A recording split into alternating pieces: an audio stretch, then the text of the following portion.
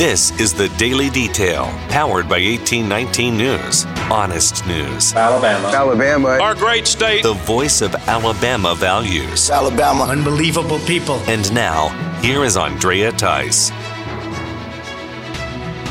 The legal battle between the Alabama prison system and the U.S. Department of Justice is now going to be headed up by the Alabama Attorney General's office. AG Steve Marshall announced this week that the plan is for his office to take complete control over this case and remove the 6 attorneys that have been working on it, supplied by the Alabama Department of Corrections. In an email from Alabama Corrections Commissioner John Hamm to AG Marshall, Hamm wrote that the ADOC will continue to focus on the critical mission of the department, which is to provide public safety through secure confinement, rehabilitation, and re-entry of offenders into society.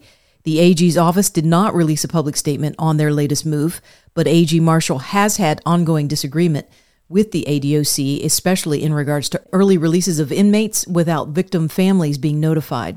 Governor Ivey has announced a new highway construction project that's getting underway outside of Birmingham.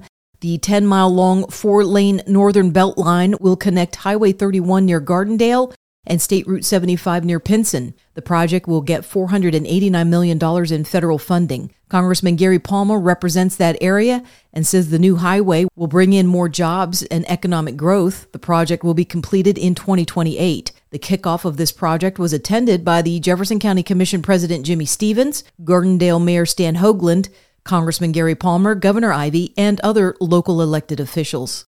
The Alabama Senate President Pro Tem Greg Reed has some encouraging news about the distribution of the state's budget surplus. Reed spoke on Thursday saying that the attitude within the legislature has gone from doubtful that it could ever happen to actually making it a priority and putting it at the top of the list. Reed says the discussion among lawmakers will be about both the surplus money from the state's general fund as well as the Education Trust Fund. Reed says there will be discussions about one-time tax rebates or phasing out the grocery sales tax, saving money, or investing money for the state. A former Huntsville police officer in prison since 2021 is now out on bond. William Darby was granted a new trial last week by the Alabama Court of Criminal Appeals. His attorneys then argued that Darby is not a flight risk or danger to society and should be given a bond amount as he was during his first arrest. Now bond has been reinstated for Darby, and he was released from prison on Thursday. The appeals court determined that the jury had not been given sufficient information in the first trial against Darby on how police officers are trained to deal with an armed suspect. Darby has been charged for the fatal shooting of a man while on duty. An inmate at the Limestone Correctional Facility is recovering from an assault by another inmate. The Alabama Department of Corrections is reporting that the attack occurred on April 11th. 43-year-old Karoka Bledsoe was found injured on one of the prison bathroom floors. He had to be hospitalized for further treatment. The ADOC says their Law Enforcement Services Division is investigating. The Gulf Coast Hot Air Balloon Festival is coming up soon in Foley. Over 50,000 visitors are expected to take part in the 3-day event. The festival will start May 4th through the 6th and involves tethered balloon rides, glow balloons, arts and crafts, live entertainment, and children's activities. This is the 19th year for this event to be held and sponsored by the South Baldwin County Chamber of Commerce and OWA Parks and Resorts. For more in-depth stories affecting the state of Alabama, go to 1819news.com. In national news, a ruling has now come from a federal court of appeals regarding the abortion drug mifepristone and the ongoing legal challenges to its distribution. The appeal comes right after a Texas judge placed an injunction on the Food and Drug Administration to put a halt on the approval and distribution of the drug to women for abortions. Now the Fifth Circuit Court of Appeals out of New Orleans has ruled that the drug mifepristone can still be used according to the rules that were put out by the FDA back in 2000. However, the recent rule changes by the FDA when it comes to distributing the drugs will not be put in place. The FDA made those rule changes to the drug mifepristone following the overturning of Roe v. Wade and abortion.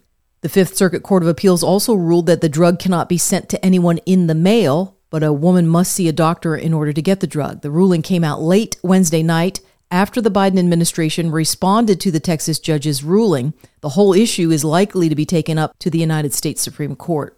An arrest has been made regarding a U.S. military member and documents that were leaked out showing a very different picture of what's going on in Ukraine with Russia than what's been painted in the mainstream media here in the U.S.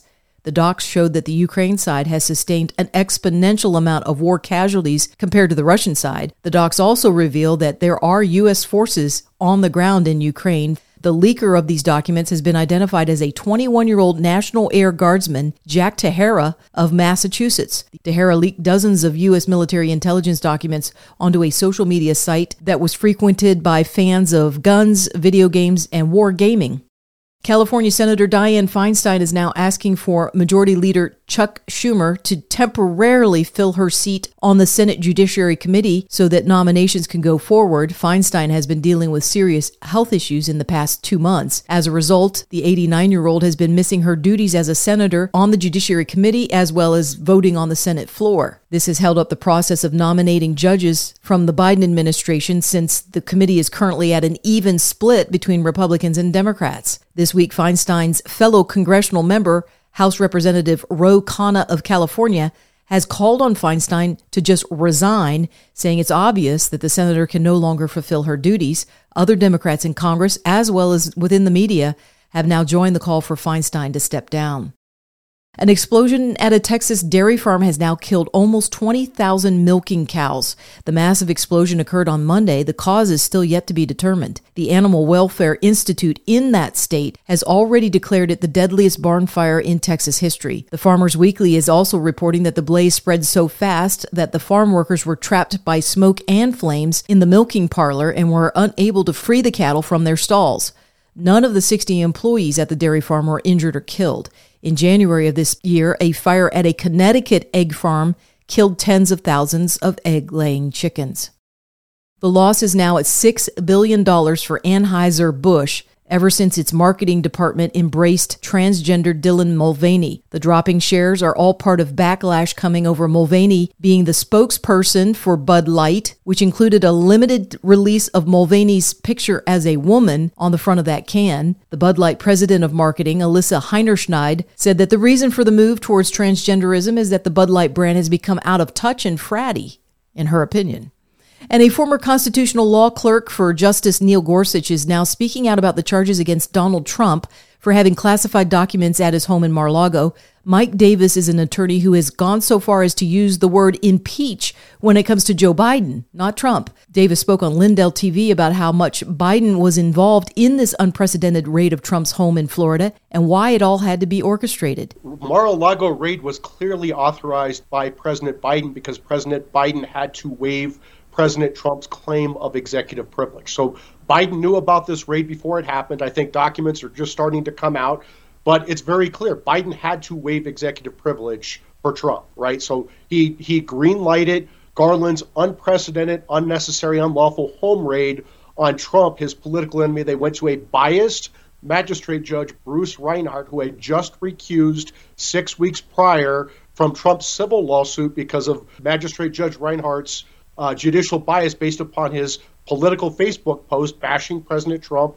Somehow this judicial bias magically went away over 6 weeks when Garland went to this biased magistrate judge to get this unprecedented, unnecessary, unlawful home raid on Trump to get back, I would argue, the Crossfire Hurricane records from Trump that were so politically damaging to Obama and Biden and the deep state. At the same time, Garland is running cover for his boss, Biden, when Biden had stolen classified records from the Obama White House and from the Senate, for that matter. So even worse. So when this comes out, there is going to be evident, impeachable crimes by President Biden that he knew that he was caught with stolen classified records, and so then he weaponized the Justice Department to go after Trump records that President Trump was absolutely allowed to have under the Presidential Records Act. This is impeachable.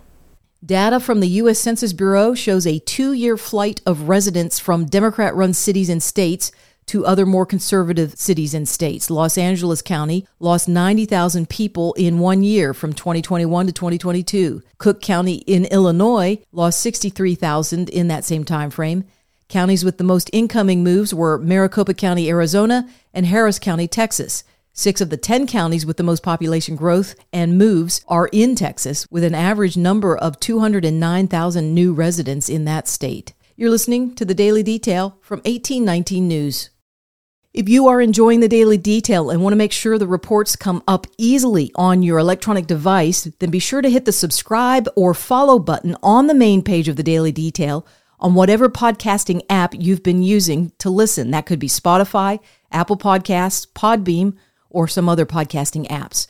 You can also get the word out about the Daily Detail by sending a link to a friend or dropping me a 5-star rating. I surely do appreciate it. I'm Andrea Tice. I will be back again on Monday. Until then, have a wonderful weekend. Alabama. Our great state. Alabama. Of Alabama. This has been the Daily Detail.